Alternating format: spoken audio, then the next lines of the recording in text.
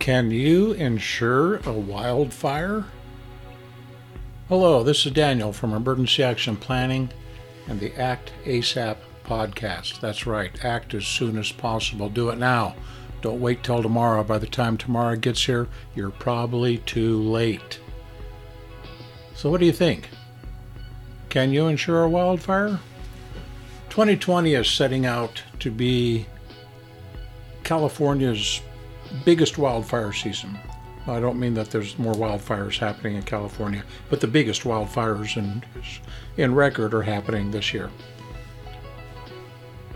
The biggest issues facing homeowners in California and wildfire risk locations, besides having a plan and protecting themselves and their family and their loved ones, is the cost of insuring their homes if they live in a wildfire neighborhood.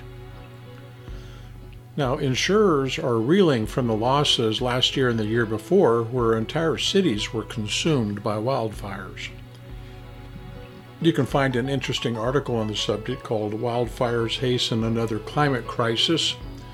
And the best way to find that is I have a link to it at emergencyactionplanning.com. Insure your wildfire. That's right, it's the blog post with the same name as this podcast post. It's an interesting article. The young man writes about what's going on in California and insurers threatening to bail out of the state because of the money it's costing them. So this thought processing brought me back to Hurricane Michael in 2018. Hurricane Michael was a Category 5 hurricane, blew up the Gulf Coast, and it devastated a good portion of the Florida Panhandle. And in January of 2019, there was a Bay News 9 program called Florida Impact. And the interesting thing about it was that the state emergency management officials never stated that anybody needs to get educated, be prepared, or have a plan. The primary focus was on how much is this going to cost and who is going to pay for it. Follow the money. The theme parroted by each panelist was have insurance, have the right insurance, and have enough insurance. Nobody mentioned anything about being prepared for a hurricane, having a disaster plan. Have insurance. So wildfires are a year-round concern, especially in the state of California. No longer is it a seasonal issue. If you live out in California and you live anywhere near a hill or some trees or stuff, do you have enough insurance? Now, the people over at The Zebra have put together an interesting page on homeowners insurance for wildfire risk, and it's called Wildfire Insurance. You can find the link to that page also at the Insure Your Wildfire post on emergencyactionplanning.com. It's a very interesting and educational read. It appears that having the right financial preparedness for a major natural disaster is becoming much more relevant now than in the past.